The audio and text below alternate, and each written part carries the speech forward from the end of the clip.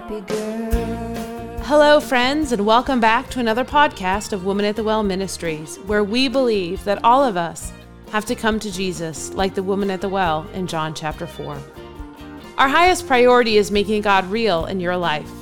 Whether you are listening in our app, in your favorite podcasting app, or on our website at watwm.org, we invite you to sit down with us as we look to the scriptures to learn more about God and to strengthen your daily walk with Jesus Christ. Living her life for Christ. She's a happy girl.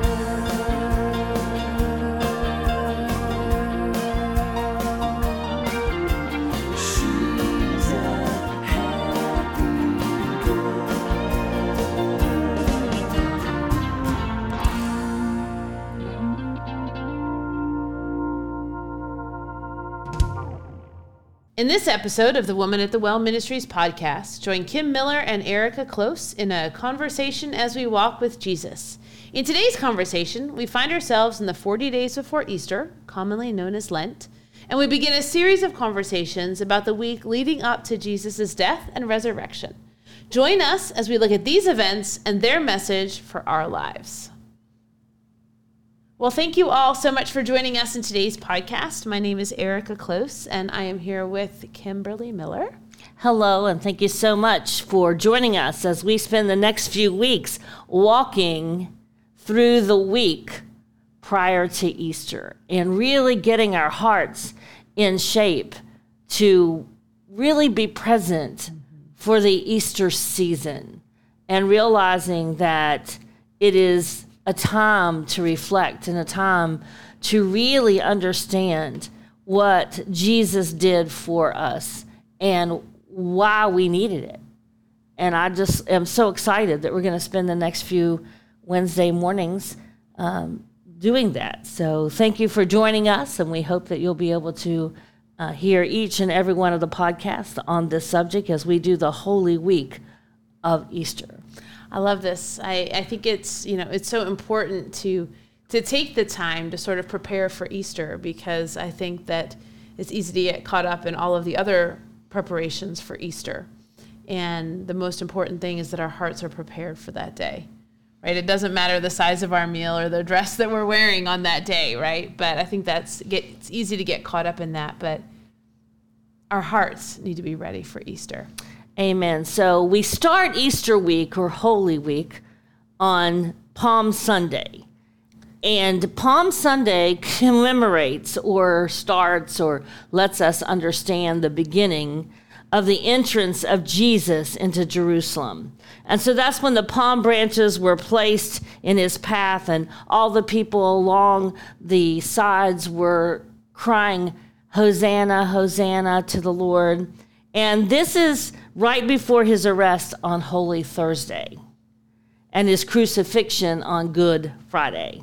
So it marks the beginning of Holy Week and is the final week of Lent. But we are starting it now so that while we have this season of 40 days with us, that we are able to really fully get our hearts and minds in tune with Jesus. Jesus entered Jerusalem in a specific way that uniquely identified him. And it identified him as Israel's Messiah, which was a fulfillment of the Old Testament prophecy. So we're going to read the Old Testament's prophets' account and what they had to say, beginning in Psalm 118:15.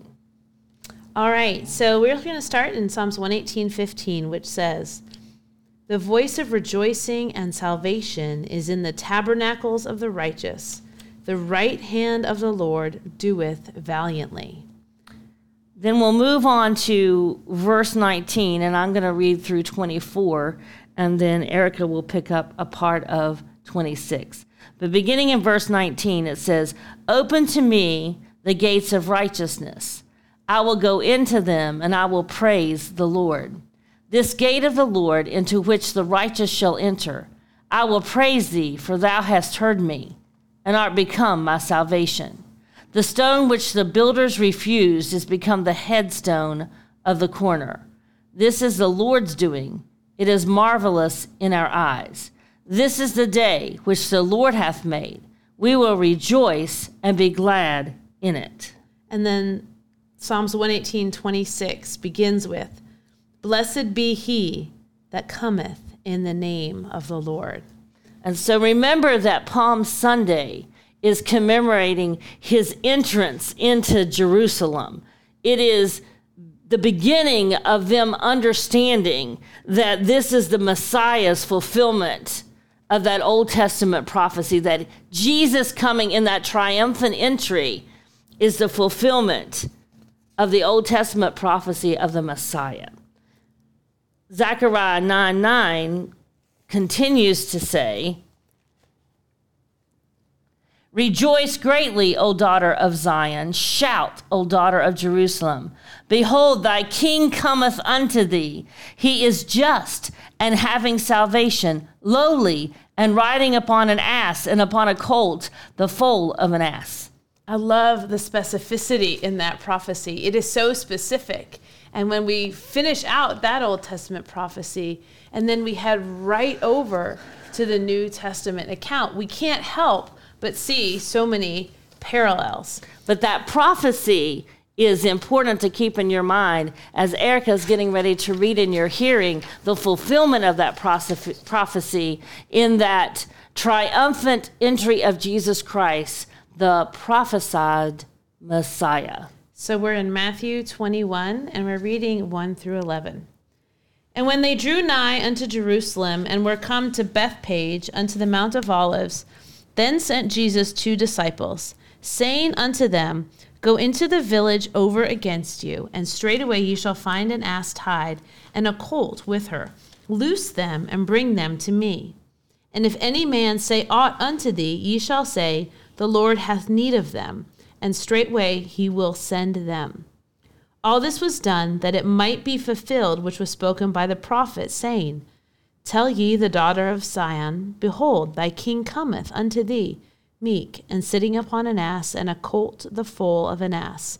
And the disciples went and did as Jesus commanded them, and brought the ass and the colt, and put on them their clothes, and they set him thereon. And a very great multitude spread their garments in the way. Others cut down branches from the trees and strawed them in the way. And the multitudes that went before and that followed cried, saying, Hosanna to the Son of David. Blessed is he that cometh in the name of the Lord. Hosanna in the highest. And when he was come unto Jerusalem, all the city was moved, saying, Who is this? And the multitude said, This is Jesus, the prophet of Nazareth of Galilee. And as we look at this setting of Jesus coming in and the people throwing the palm branches as he comes in and declaring, Hosanna, Hosanna, I want you to pay close attention to what happens in verse 10. At the very end of it, it says, Who is this? That verse says, And when he was come into Jerusalem, all the city was moved, saying, Who is this? When Jesus is on the scene, everybody notices. He is not obscured. He doesn't blend in. He is on the scene. And when he's on the scene, then things change. The people are moved, it says. But there's a question in there that I think all of us should ponder for a moment. And the question is, who is this? Who is Jesus to you? As you're beginning to formulate your answer to that question, I want you to also ponder this. Jesus came in and his presence stirred the people to want to know who he was. I submit to you that Jesus living in us in the form of the Holy Spirit should make people who are around us want to know what it is about us that makes us different, what it is about us that makes us a peculiar person. So as you're pondering your answer to the question, who is this? I want you to also ask yourself, not only who is Jesus to you, But is Jesus so obvious in your life, in your personality, in your activities, in your character, that those around you see him and are moved to ask something that allows you to tell them about who he is? Because everywhere we go, we're taking the presence of Jesus with us. But everywhere we go, it's also our role to share Jesus. And we can do that, like you said, with the actions that we take, with the behaviors that we manifest, with how we respond to situations. Just like people physically seeing Jesus entering the city of Jerusalem said, "Who is this?" People should be able to say about us, they should see, they may not know that it's Jesus that makes us the way we are. But something in them is going to say, what is different here? It's different here about this person. Because if we have the Holy Spirit dwelling in us, which is Jesus in us, we can't be like the world. We're going to be a peculiar person, zealous of good works, as we are commanded to be. So what is your life truly saying about Jesus? That's really the question I believe we need to keep in our minds all throughout this season of Lent, but especially during Holy Week.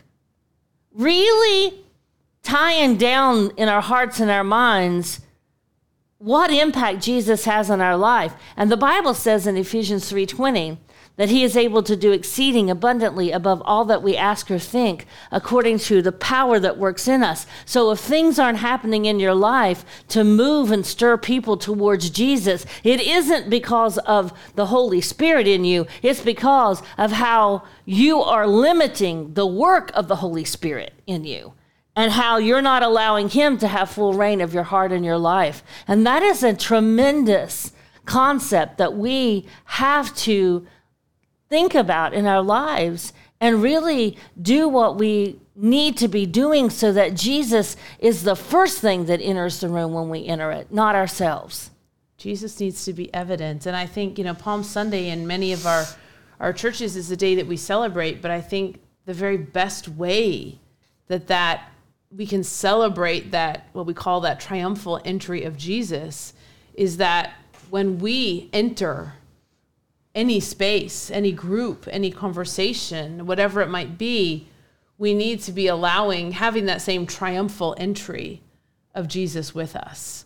We need to be what carries Jesus into every situation.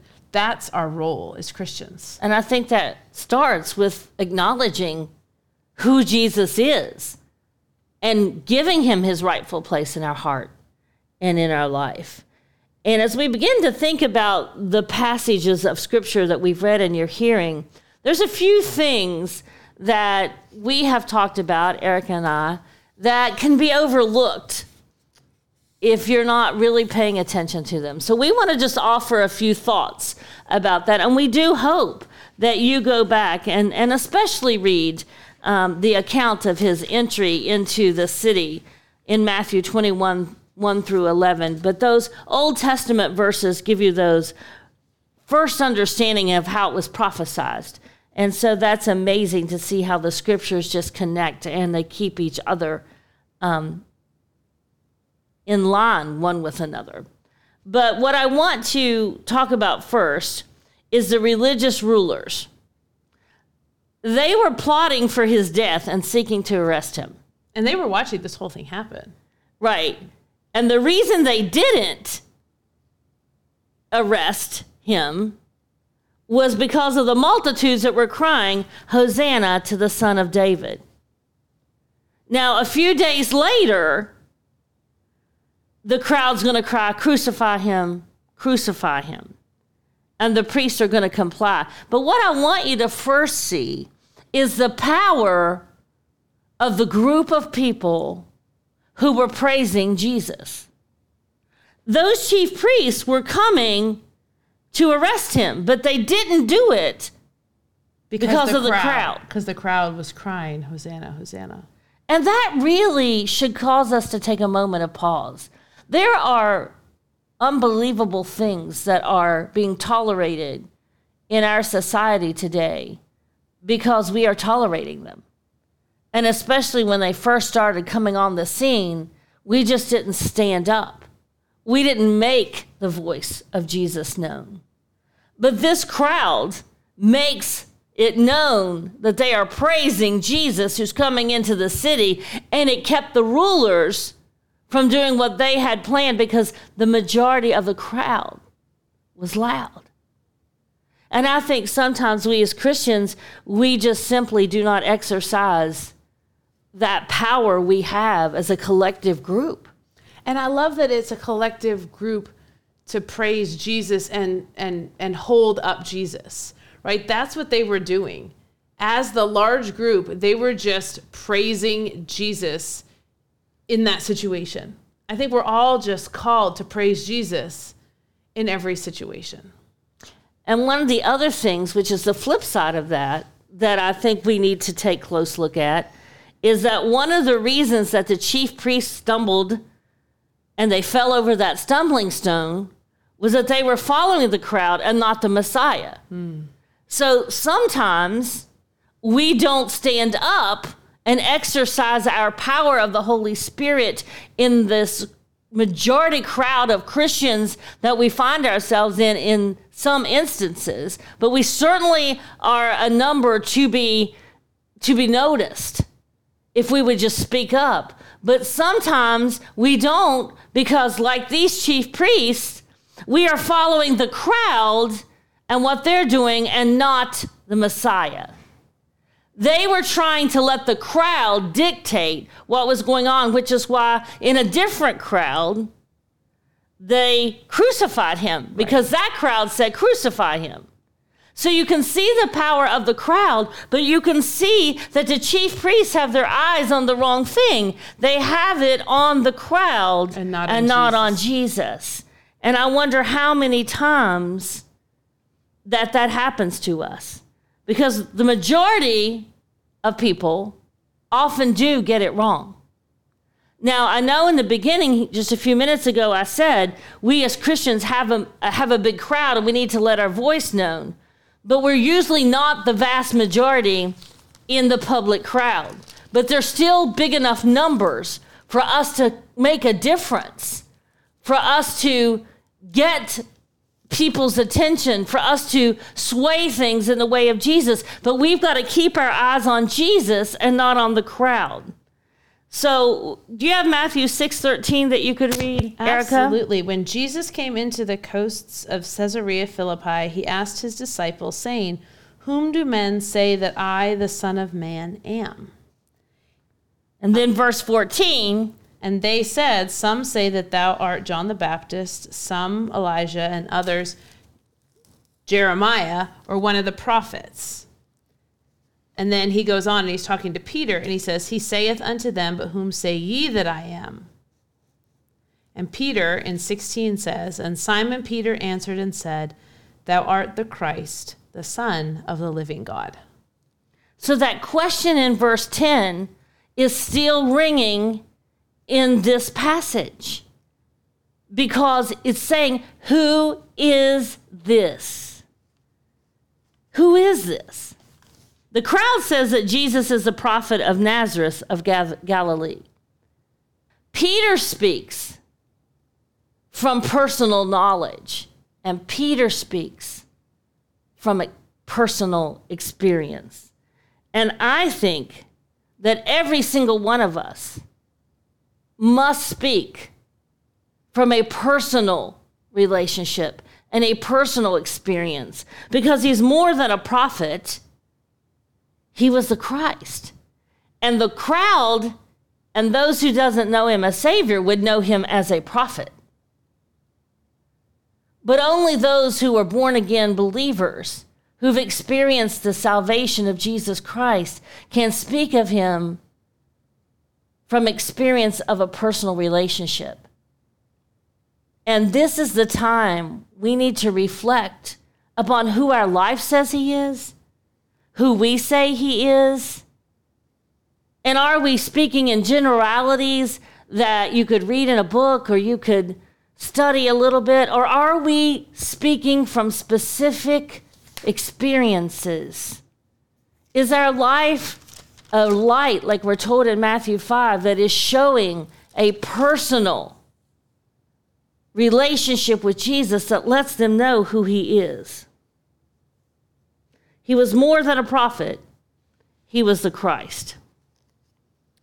And I think that what's important there is Jesus is the Messiah that none of them knew. So this crowd really didn't know what they were saying. This crowd was saying, this is Jesus, the prophet. And when he went into the city, they were saying, Hosanna to the Son of David. But they didn't know exactly what they were saying. They were completely fulfilling that prophecy. And yet they didn't know of what they were saying, that he truly was the Messiah. If they had understood that, the events of the rest of the week might have looked different. Their response may have been different. They fulfilled that prophecy. They called him the Son of David.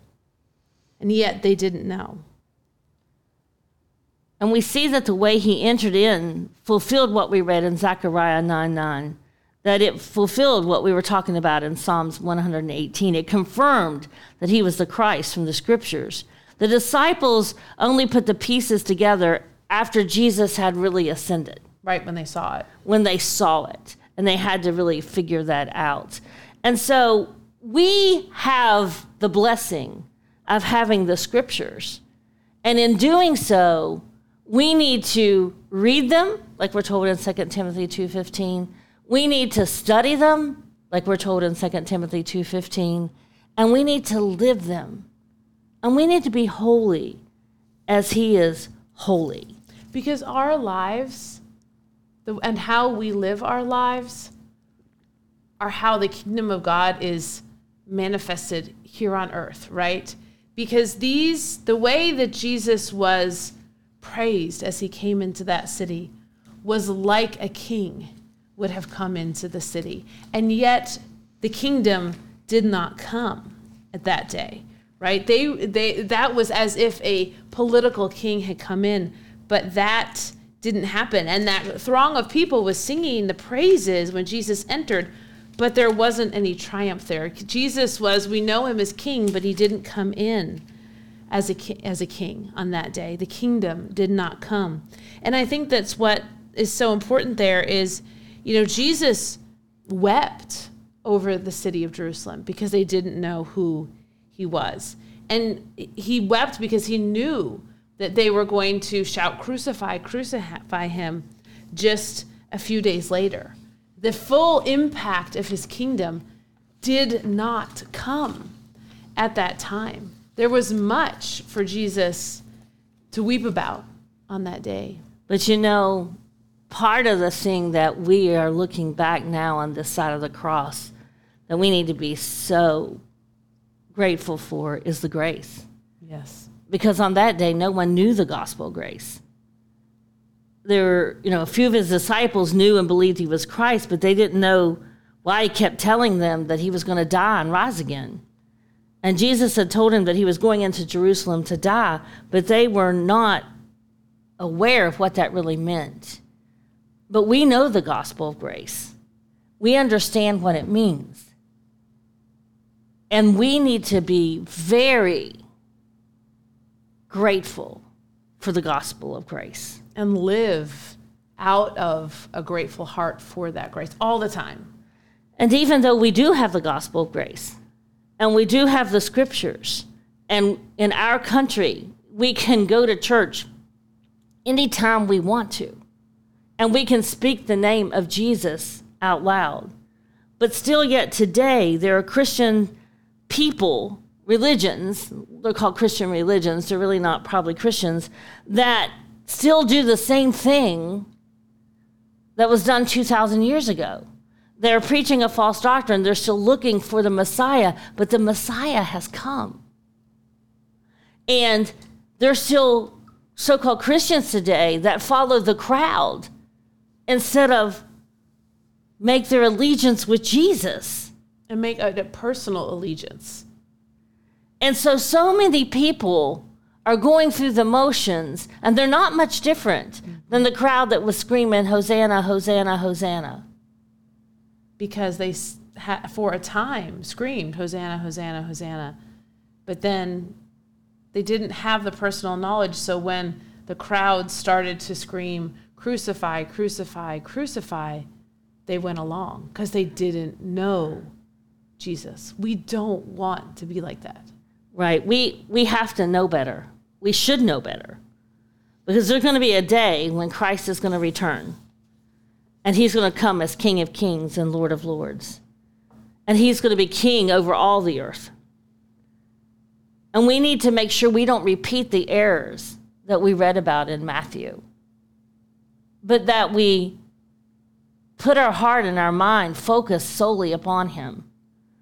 And that we let our lives preach the gospel to those that are around us. See, we need to be good stewards of the gospel. And we need to preach the glory of the cross. And we need to let people know that Christ is the best news the world has ever received. Amen. And we do that by making sure we are walking in his commandments and walking in his love. Well, we are grateful that you have chosen to join us for our first entry in our series on the Holy Week and what it means for each of us.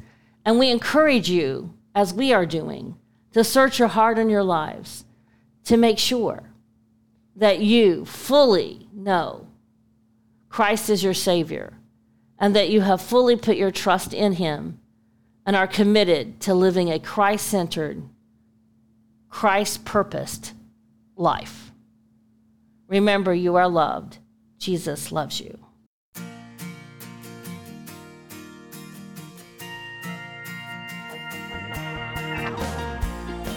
Thank you for joining us in today's podcast. You can visit the show notes for quotes from today's podcast and scripture references. We pray today has been a blessing, and we encourage you to reach out to us through our app, our website, or our Facebook page. You can find our app by searching for Woman at the Well Ministries in your app store or through our website at watwm.org. We're on Facebook at facebook.com/watwm. If you visit our website, you'll be able to subscribe to Bible Bits, a daily devotion written by Kim and delivered Monday through Friday by text message. Woman at the Well Ministries is a nonprofit organization dedicated to serving our Heavenly Father, and it is through your loving and generous support that our ministry continues to bless others. To learn how to partner with Woman at the Well Ministries, please visit our website. Thank you to the gospel group Fudge Creek for letting us use their hit song, Happy Girl. We greatly appreciate your prayers. We are praying daily for our listeners. Remember that God loves you. You are loved. She stands out like sunshine on an endless sky of gray.